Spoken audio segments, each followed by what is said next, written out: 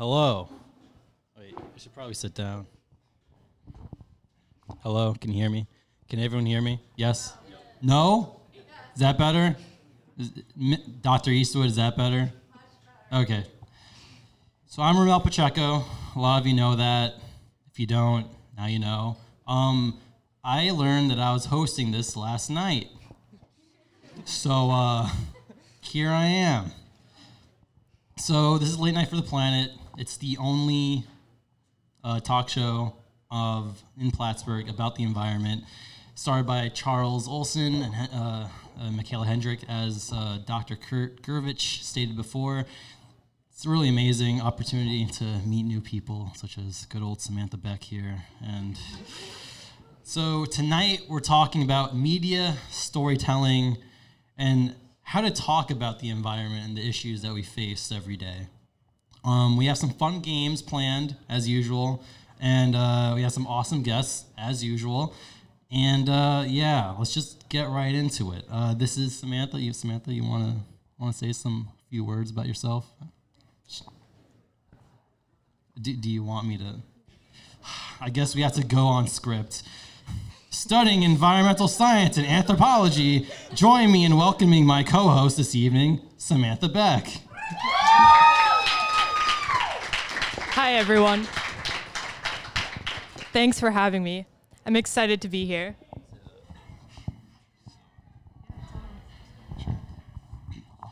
So let's welcome our guest. He's a director of Planet Forward, a pioneering environmental news platform, leading the team and project since 2013. He has elevated Planet Forward into an important global conveyor and digital platform that inspires and empowers a new generation of storytellers focused on environment, science, and sustainability. He has overseen 5 Planet Forward summits on environmental storytelling, bringing together world-leading journalists, content creators, corporate leaders, researchers, and college students in Washington, D.C. He leads and organizes storytelling expeditions that have taken students all over the world and the United States, from the Amazon rainforest in Brazil to the Inside Passage of Alaska. He also had the honor of being part of the first intern class of the Obama administration, which was a dream job of good old Charles here. He has also helped me create a podcast episode about tobacco in China when we are in China. So please join me welcoming Dan Reed.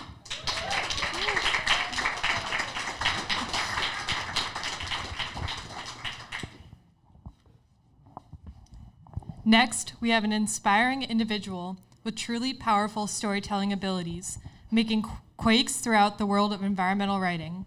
Yesenia is an alumni from our very own SUNY Plattsburgh and senior staff writer for Earther.com. She focuses on environmental justice issues and is one of the few reporters covering the intersection where race and the environment meet. Yesenia was also honored as one of 20 Latinx fighting for our environment. Her articles widen the scope of environmental issues, usually including fantastic, fiery, and witty commentary. Basically, she's an all-around badass and an individual I'm very excited to have with us. Let's give a warm welcome to Yesenia Funes.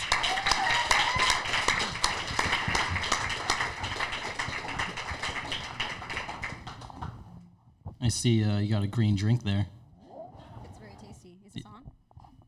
It's very tasty. Have to speak extra loud into this mic. All right. Thank you both for joining us tonight. As you know, our society is aware of the climate change and the climate crisis and the surrounding impacts that it's been having on our society and everyday lives for the past decades. In that time, we've seen in the environmental movement make great progress, especially in the progress of conveying stories and media and in communication. And you both work in media and communications with the focus on, obviously, the environment. And the work that you've both done and contributed has, in my opinion, and I'm sure the Late Night for the Planet team can also agree, has pushed the planet forward into a brighter direction. So tonight, we're going to talk about your work, your environmental storytelling, media, and communications. And as Charles usually says on every Late Night for the Planet and Pod for the Planet episode, let's get into it. Let's do it. All right. So both of you are pretty young, which is kind of conflicting considering kids call me old. But I feel young because you and I are wearing the same shoes, which this is probably more an effort of somebody in their mid-30s trying to identify with, younger folk. You're also cuffing your jeans, which I have to say, you're pretty hip. Thanks. Yeah. And look, hey, Chuck's got his jeans rolled up there too. Raise a hand if your jeans or pants are cuffed. Oh, hey. Nice. We got a few up. Okay. We inspire each other. That's what it's all about. All right, so Yesenia, you're fairly recent Plattsburgh alumnus, right? Alumni, is that how you say it? Alumna. Okay. Dan Reed, you're obviously hip. Can you tell us about your first, this is for Yesenia actually. Can you tell us about your first experience interacting with the environmental movement and what made you want to go into that line of work, considering like the future is looking slightly depressing right now? Yeah, the future is looking very depressing right now. I'll be frank. I mean, when I first came to Plattsburgh, I was not very aware of the environmental crisis. I grew up in a suburb of Long Island. We were just talking about this over dinner. Like, I hadn't ever seen mountains until coming up to Plattsburgh. But once I got here, I just started meeting a bunch of people that knew a bunch of shit that I didn't know about climate change, about environmental pollution. And I knew very quickly when I decided that I would become a journalist that I wanted to do something justice related. I wanted my writing to affect change. I wanted it to be powerful, meaningful. But I mean, that could be anything, right? But eventually I realized the severity of the climate crisis, and I decided quite quickly that was going to be my focus for my writing. And then I picked up a second major, and I met Kurt. It was my first class in environmental studies. It was Intro to Environmental Studies. And I felt really welcome. I was like, this what is was your dope. second major? Journalism. So I had journalism, magazine journalism, and environmental studies. Nice. So what story or projects of yours do you think has made the biggest impact? Oh, impact is always so hard to measure. I mean, I think that this is something journalists struggle with, because do you mean which story was most widely read? Or is it the story that I feel uncovered like the most? Both. So I think one of my most viral stories most recently, we were talking about this over dinner briefly. I wrote the story. The headline was "Miami is fucked," and it was a very straightforward story on a report highlighting how fucked Miami is. And people were just so attracted, I think, to the headline. The content itself was pretty straightforward and dry. I wouldn't say that was like the most impactful story, though. I did this piece last year that I'm really proud of, where I uncovered that the California Department of Corrections and Rehabilitation had been pretty much fighting prison reform in order to keep incarcerated people on the front lines of wildfire fighting. And I found internal documents that outlined all the ways that they were fighting against this. Kamala Harris, when she was the state attorney general, kind of spearheaded this. And it was really dope because we found out that they had even implemented a raise for these incarcerated workers. Mm-hmm. But even a raise wasn't appealing enough to get more people to join the program because of just how dangerous it is. And who wants to be fighting wildfires when wildfires are growing more and more severe and scary in California? Right. That one didn't get read as much as my Miami's fuck story, but... Well, that is an awesome headline. That sounds like really complicated. So I'm just wondering, what was your process of like researching and writing about that story? Man, the research, it was probably like maybe a year's worth of filing information requests, trying to work with the state to get me those documents. They were being really hesitant and reluctant. Working with our legal team to craft responses to them when they would try to give us like bullshitty documents.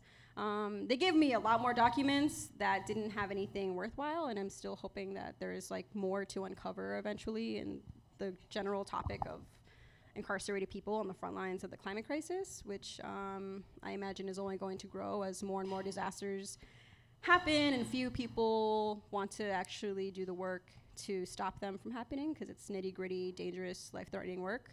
But it was just hours of filing documents, sending them to the state, going through the documents, reaching out to people who are incarcerated or who were incarcerated, who were on the front lines of these wildfires.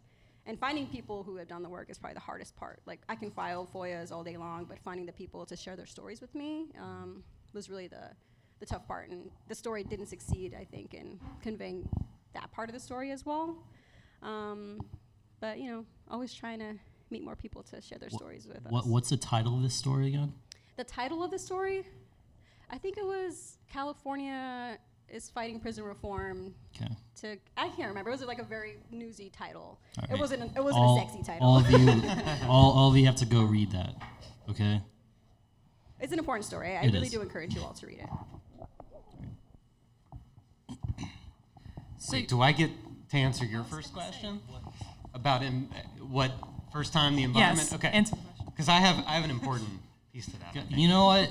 I'm sorry. I have a voice. I'm sorry. No, it's okay. I know Come you on, have a Ramel. voice. You have a very you make your presence known. Oh, okay. If I've learned anything from the great Dan Reed. Yeah, careful. No, but to be honest, I think this, maybe some of you in the room identify with this. I didn't know really that what I cared about was the environment. I think for a long time, for me, it was I just wanted to leave my planet in better shape than I found it. And I didn't necessarily equate that to environmentalism. To me, that was Boy Scouting. I was a Wiener Scout in high school, as I called it. I mean, it was not popular. It was not a thing. In fact, my parents sort of pushed the scouting thing on me a little bit. But in scouting, they, basically tell you, leave your campsite better than you found it. For me, that's when I realized I actually gave a shit about the environment.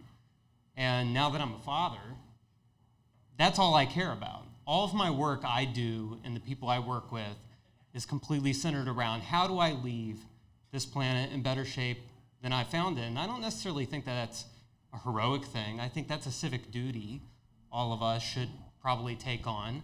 I never knew I would get that value from Boy Scouting, which I didn't really value at the time, and now I do. That's a complicated topic, especially this week with the news with scouting, right? And I don't know, too, what I'll do with my son in terms of, my parents were not, I don't want to imply that they were super pushy, like, you have to do this, but I'm happy they pushed me in that direction, and who knows what I'll do in the future with that. Right. But I think sometimes environmentalism and our own care for our own planet doesn't always come from the clearest source. And I think sometimes, I don't know if you experience this in your job, but, because I care about the planet, I run a project called Planet Forward. Sometimes I feel like, I got to look the part. I should have long hair, wear nothing but Patagonia, and look, I give a shit about the environment. Look at what I'm wearing. Look at what I'm doing. But I think it comes differently for each of us. I think it's sort of an important piece to acknowledge in this, and it's a great way to reach maybe people who don't know how much they care about the planet yet. So. I'm up here with my plastic straw in shame, hoping that I won't get judged for it by the trolls online. No, we're already judging, don't worry. I have a follow-up question actually for you. Yeah. You said, I didn't know that you had a son. You didn't know I had a son? I didn't know you had a son. Oh, well, yes, I have a 3.5-year-old. He's awesome. That's not the question. He's beautiful. So go ahead. I can tell you more about him. Did you did you having a child change the way that you think about the future and in the way of environmentalism? Oh, 100%. We were just talking about this over dinner. I mean, I'm in a way I've sort of struggled with in the sustainability and environmental movement the question of how do we manage an intensely growing population on a hotter, crowded, resource-intense planet. And there was a point in time where I questioned, what's my responsibility as a citizen of Earth on doing the biologically, correct thing, I guess, which is reproduce. But what's my responsibility in having a child and having I think that's such an intensely personal discussion. I don't necessarily know that I can enlighten everyone on it, but I will say as a father, I question this all the time with what is it going to be like for me, who I will die, all of us in this room will die, right? We have to face our own mortality, but to leave a planet for those who are younger than us that's in this shape, that is likely going to get worse. It's going to be more crowded. It's going to be hotter. It's going to be, we're going to need more resources, and we have less time to do it. So I'm thinking about that all the time, and I don't know that that necessarily comes because of parenthood, but I think parenthood amplifies the ability to address it. Thank you.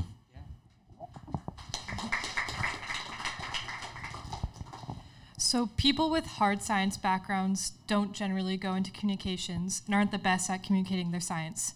For example, unlike Ramel here, I'm not very comfortable on stage. I'm very uncomfortable right now, actually. Feel sweaty. We are too, don't worry. Palms are really sweaty. Her palms are indeed sweaty. So, how do we bridge the gap and go about breaking down complex ideas into manageable elements for your stories? Is this for both of us? Yeah, for both of you, yeah. Well, I write quite frequently in like scientific studies that when I read, I don't understand at all. I think that the first thing is to talk to the people who do know the science, who know it so incredibly well that they can communicate it to you in a way where you can then communicate it to the greater public. But for me, it's to not get, I try not to get mixed up in like the details of the science, because I don't think the general public is too interested in like the specifics. I'll offer some of the specifics that I think are valuable and just helping them understand how the science was done. But I think more important is just trying to share like what the point of the science is. Like, what does this actually mean for you? Like, if a glacier in Antarctica or the Arctic is, crumbling into the ocean, what does that actually mean for you? Does it mean that your coast is gonna go underwater? Does this mean that the greater Earth system, weather system is going to change? I try to put it in perspective so that it's not just something that feels disconnected and confusing for people.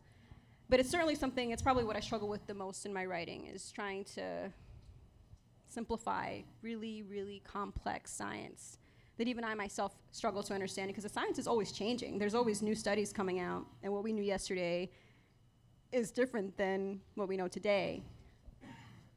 I feel like you maybe are more big on the science and might have more to add on that, Dan. Yeah, I mean, as somebody who I don't write daily for a publication, but I teach around this, and I have experience in this, and we practice it. But basically what we teach is how to put data into human terms, right, that we can relate to. I mean, anybody who was at the workshop earlier would know I get annoyed with the term gigatons. Like, what the hell is a gigaton? Does anybody want to offer it? I mean, I just recently learned a better unit of measurement. Would anyone in the audience want to take a shot at that? Anyone know? It's a shit ton. All right. And actually, the best part is, I was reading Eartha the other day, and they were talking about the amount of carbon in the atmosphere, and they simply just said, it means there's a shitload of carbon in the atmosphere. And sometimes that's the best way to measure it and explain it. But, like a gigaton, if anybody's read Hawkins' Drawdown, they explain it as 400,000 Olympic-sized swimming pools worth of carbon.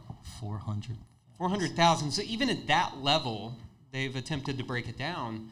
I can't sit here and honestly tell you I know what 400,000 Olympic-sized swimming pools looks like.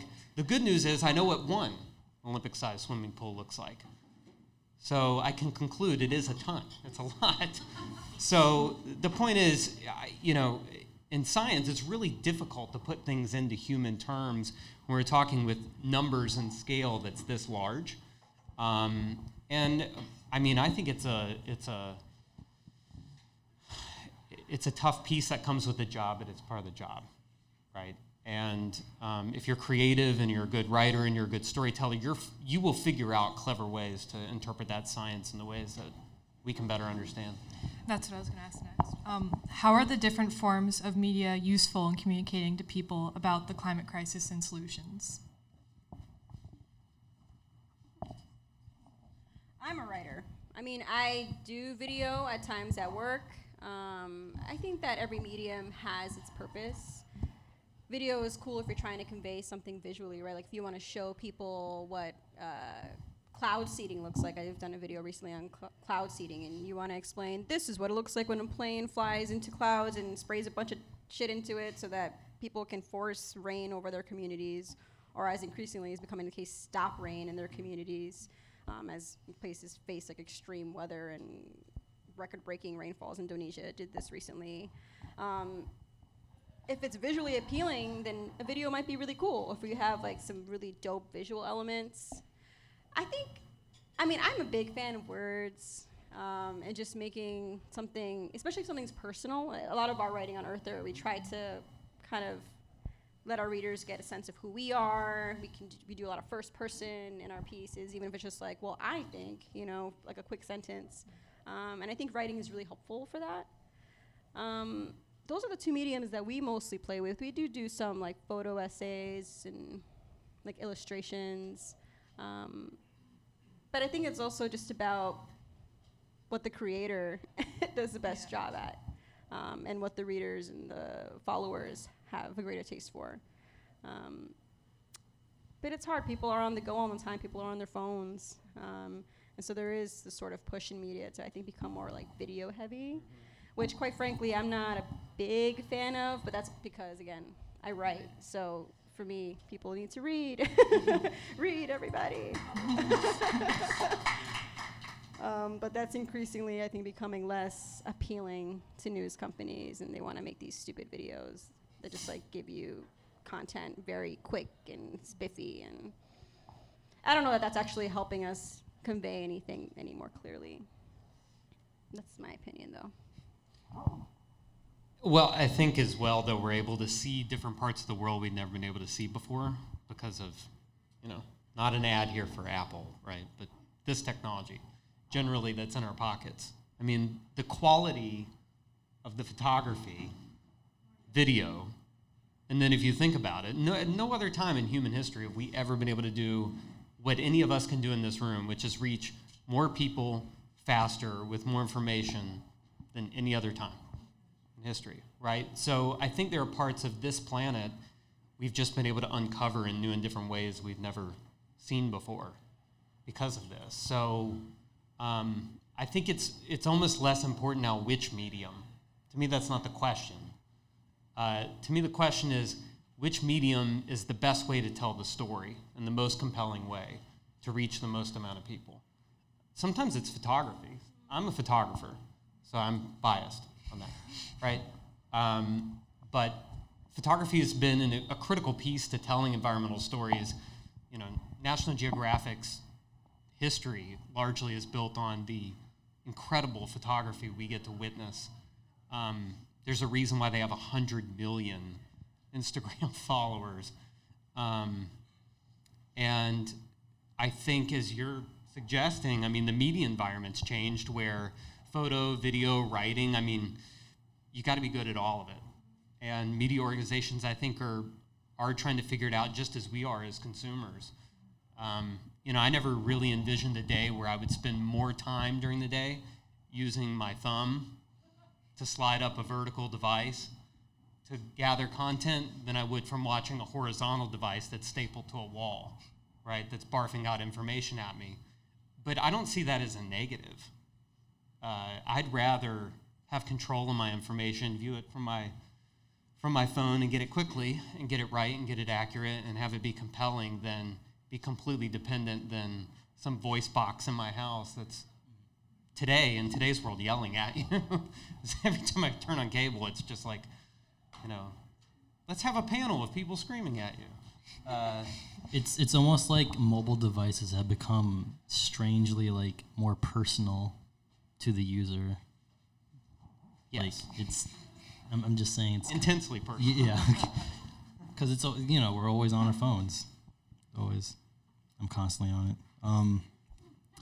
All right. So over the past couple of years, the environmental movement has been working to become more diverse and representative of the people that are most impacted by environmental issues.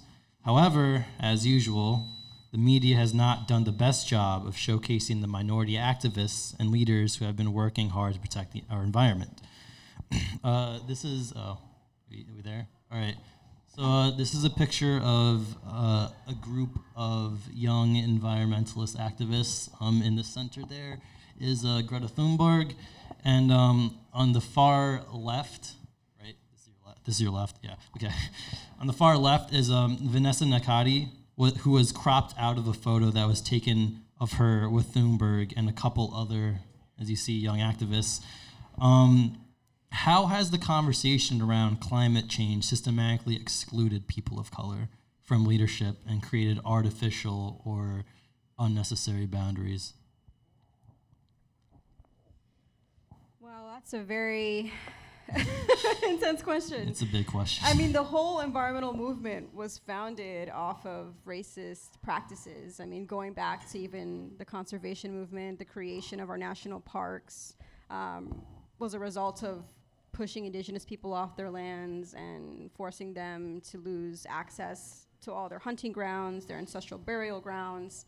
And indigenous people continue to face this today by energy companies and development projects. But even now we see a lack of representation among environmental groups. You know, some of like the big ones, Sierra Club, the Nature Conservancy. I always think of it as TNC. There's still like serious lack of representation within those groups of people of color, especially in higher positions. What's really dope though is, as you're seeing in this photo, the original photo, youth are really coming through and kind of changing the game across the environmental movement.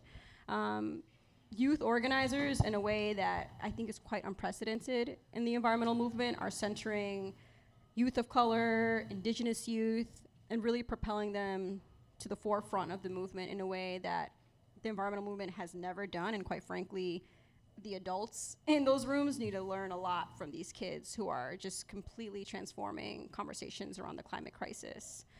Even, you know, young white girls like Greta, who I think has received a lot of slack for being this, you know, blue-eyed white European girl at the forefront of this movement, has been very clear in advocating for youth of color and going to indigenous lands to help bring them to the spotlight, but also kind of share some of hers, which I think is incredibly important in the movement.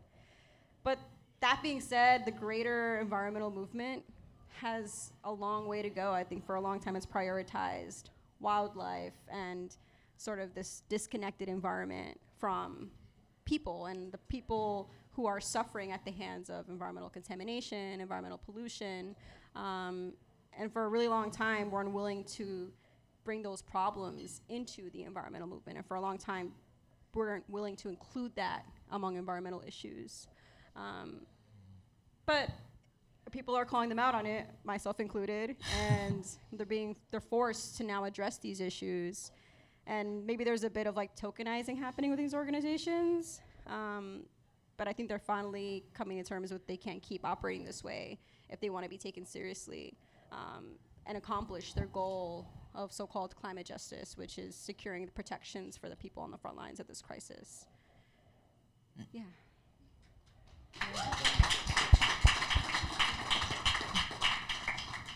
Yeah. I mean, I'm probably not the best person to speak on this topic. This is an intensely important one to me, though. And you mentioned a few organizations where this is an issue. It's an issue in higher ed as well, where I come from. I mean, far too many of the environmental studies majors look just like me. And that's not good enough, obviously. Luckily, we have more cameras, too, to point this bullshit out, right?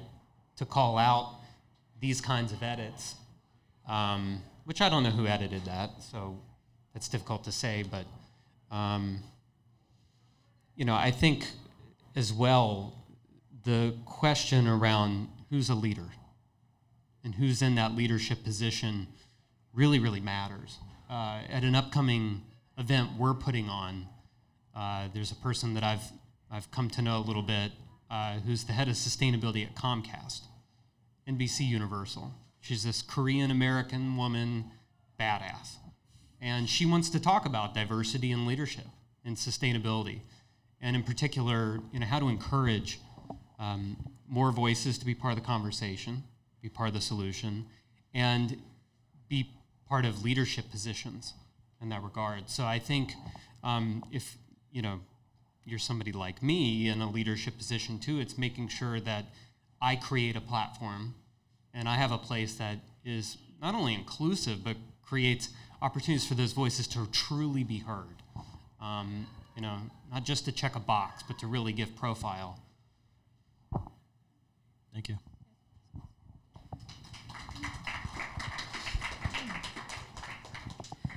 So what's a story that is not receiving the coverage that it deserves?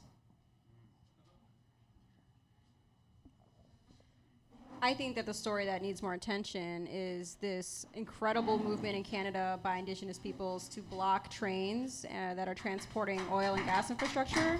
This is the Wet'suwet'en people, and they are trying to protect their lands from oil and gas infrastructure, and they have been for years, and finally they are getting attacked by police and being arrested and facing police violence for simply trying to protect their lands, which they've already lost too much of.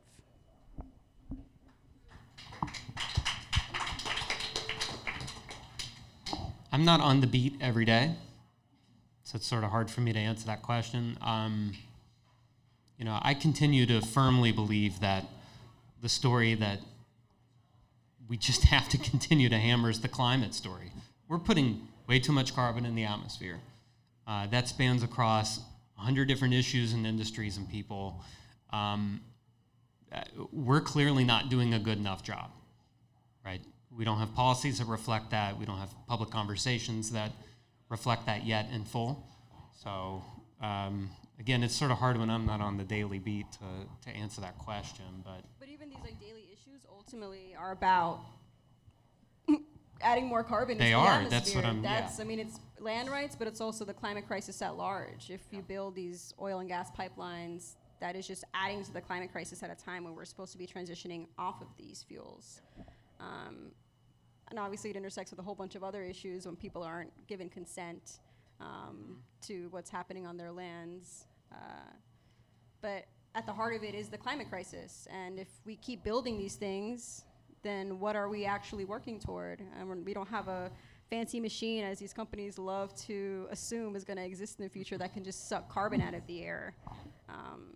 And that's what they're banking on. Or a new planet to just show up on and invade right now, which I think is also a silly solution.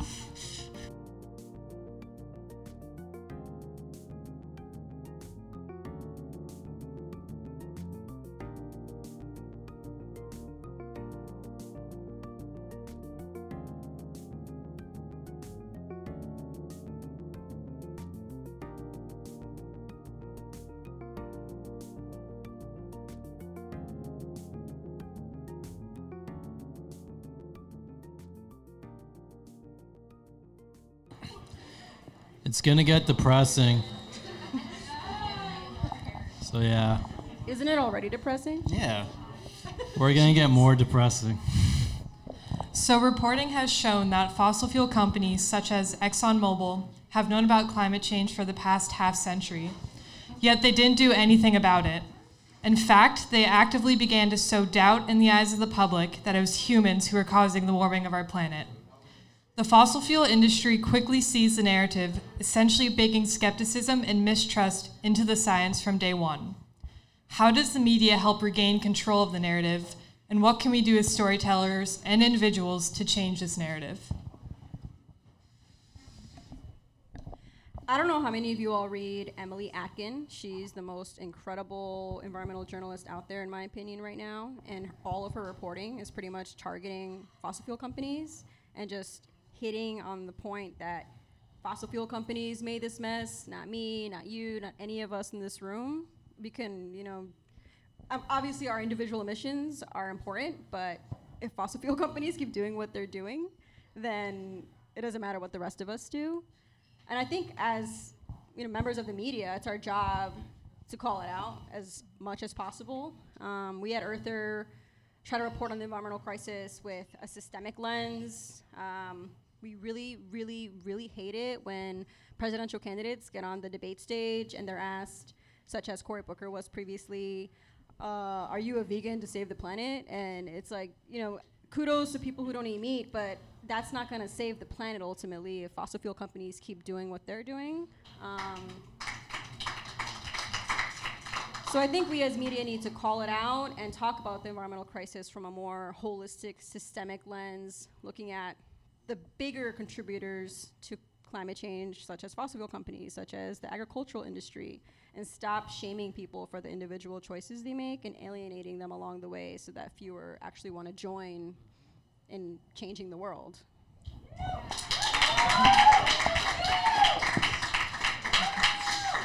So part of the reason why we know that fossil fuel companies did this is journalism.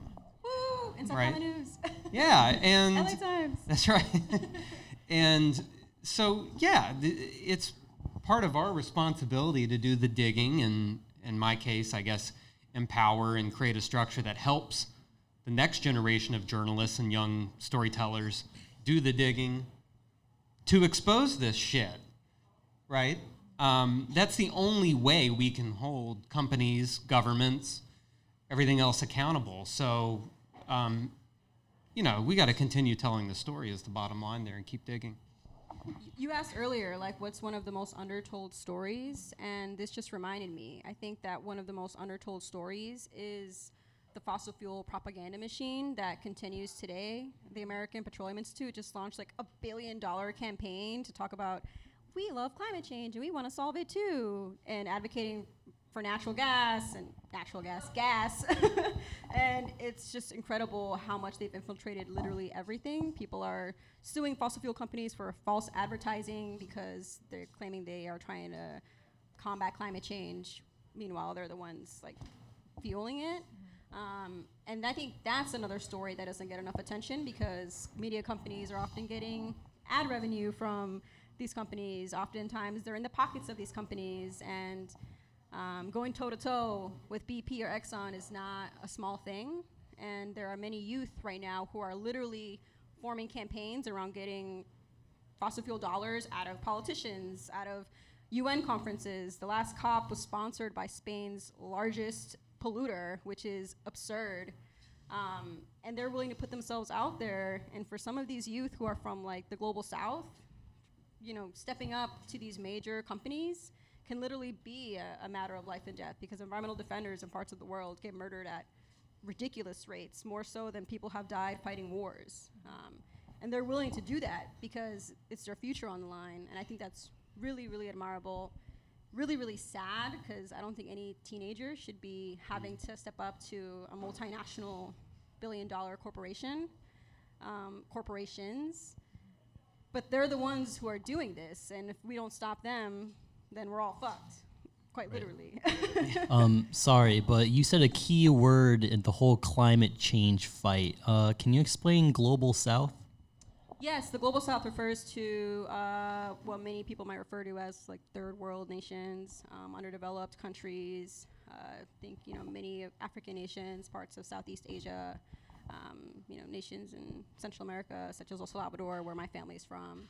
And these are the places that are often going to face some of the highest risk from climate change just because of the coincidental geographic location where they are, but also because there's so much poverty there, and there's often poor infrastructure that when certain extreme weather events occur, they're at least prepared to deal with it, either through poor evacuation plans, but also poor infrastructure that exacerbates situations that maybe wouldn't otherwise be so bad, like proper sewage, for instance.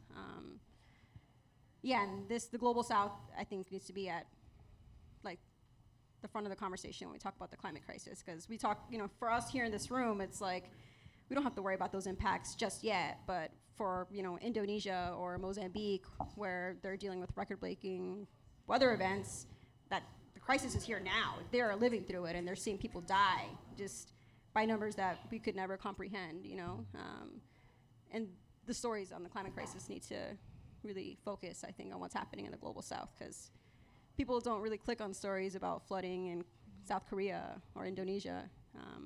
They barely even click on stories when there's flooding here. Like, there's flooding in the southeast right now, and I think Mississippi, and no one's talking about it.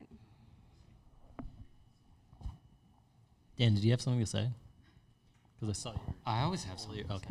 Well, no, I was thinking about some of the undertold stories, right? And one I'm constantly thinking about is who is going to own the renewable energy future? And at some level, we have to wonder, is it going to be the traditional fossil fuel company, who some of them own a lot of the technologies, patents, maybe the infrastructure to deploy that? I mean, I love the idea that maybe I just leased my last combustible engine vehicle so I can drive electric.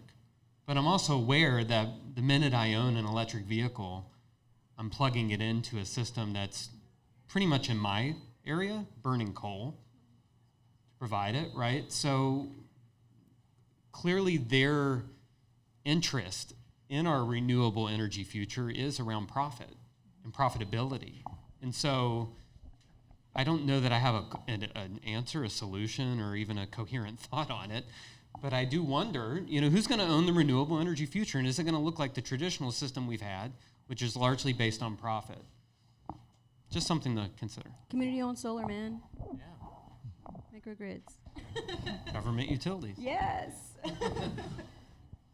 So a popular storyteller, for better or for worse, Rush Limbaugh, one of the original podcasters, just won a Medal of Freedom. Wild. I know. Limbaugh is a conservative political commentator, author, and former television show host. He is best known as the host of his long-running radio show, The Rush Limbaugh Show, which entered national syndication on AM and FM radio stations in 1988. He's also known for his super shitty views. For example, global warming is a religion. Only God can destroy Earth. He's also responsible for shifting conservative opinion to deny the existence of global climate change. So in the spirit of award show season, we have decided to award the two of you with an award.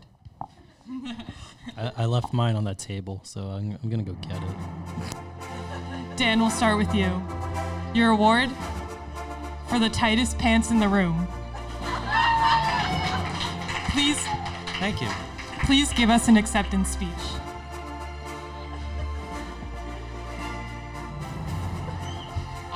It literally says that. I'm literally speechless. You have to stand up. You have to stand up. I believe there was a segment one time on Saturday Night Live about tight pants. Yes? Got my tight pants on. No? Nobody knows what I'm talking about? Yes, right? This is vague. She knows. Are you already playing me off? Is that what music is? It's bullshit. I don't know what to say, but in this effort in my mid-30s to identify with you, even my partner, where did you go, that we were writing headlines, we wore the same shoes. I proudly wear these pants to stand with you as we try to fight this climate crisis. Yeah. And for Yesenia, you get the award for environmental writer who drops the most F-bombs. Damn right. Woo. Thank you. I'd like to thank you all for drinking with me tonight, and I'd like to thank the creator of the F word, aka fuck, because it's given me a lot of power in my writing, and I'm very proud of my usage. Thank you. Nice. Somebody created it. All right, so we're going to talk about leaving. How do environmental stories leave us? How do they impact us either positively or negatively, and how we react to those stories? So this is for Yesenia. You tend to end your articles with a positive look on the future. Is that a conscious decision? Or, yeah. All right, I'm going to be really honest right now. Usually when I write my stories, I have a very short amount of time to write them. And I always struggle with the ending because the ending is always the hardest part for me. The ending and the beginning, but I think the ending more so because I think that it resonates more with people if they get that far. So it's not always intentional. Usually when I write, I'm just kind of like, once I'm done with the facts, I just kind of write whatever just comes out of my fingers. But it makes me feel a little better when I write a really sad story to end on a note that's either like, if we don't do X, Y, Z, then this will happen.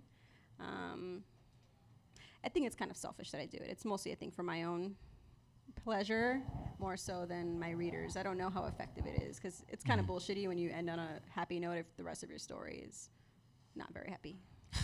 What's the time limit for your like articles, like getting them out? Because when we were like reading your stuff, we noticed on Earther like there's like 5 articles on the same date. So you were like pumping out articles like every like 5 hours or something. Yeah, that's the life of a blogger, man. It depends. I mean, I usually have a few hours to write, like short stories, but then there are stories like the one I mentioned earlier that I have like the great privilege of spending months and months on. But typically that's because I'm spending so much time writing these like really short newsy articles that I don't have the time to write the stuff I really want to write.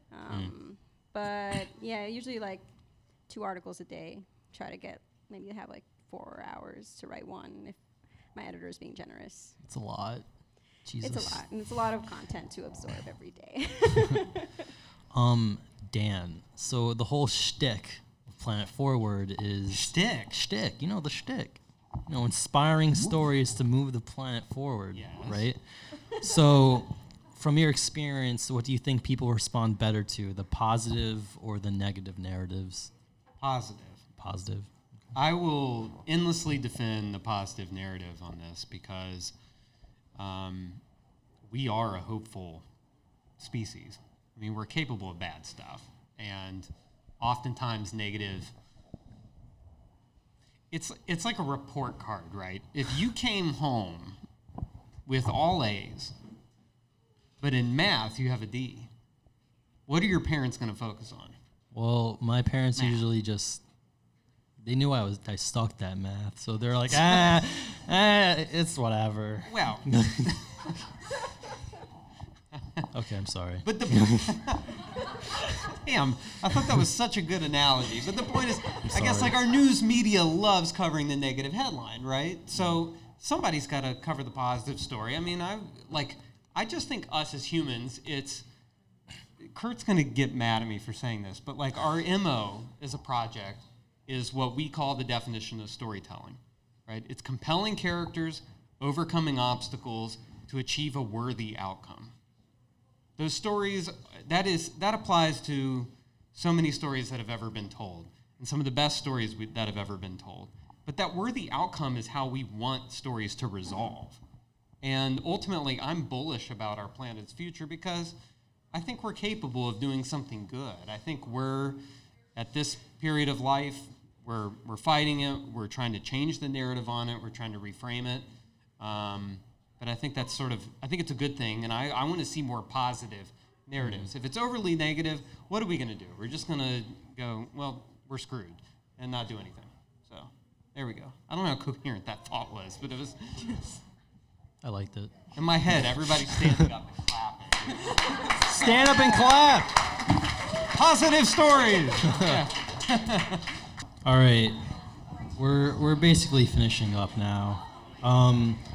Like I said before, I found out I was hosting this yesterday.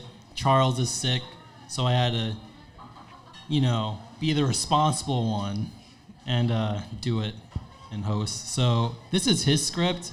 So I'm going to try to do my best Charles impression by saying this right here. Our country's history has been marked by bold men with grand ideas daring to go where no one has gone before. Nobody thought we would win the revolution, the space race, the original New Deal, the civil rights movement, the list goes on. Here we are, our best when we are bold and look towards the future with hope and with action that benefit the most people. The cost of being bold and brave has never stopped us in the past. I believe that this narrative could be the way for us to mobilize a movement to get this done. Right on.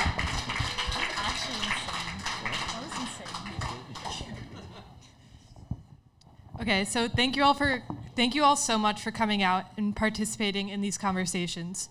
I would also like to thank our panelists, Yesenia and Dan, our producer, Kurt, and our awesome team for making this possible. I believe that scientists possessing the skills to communicate their research and with their peers is drastically important.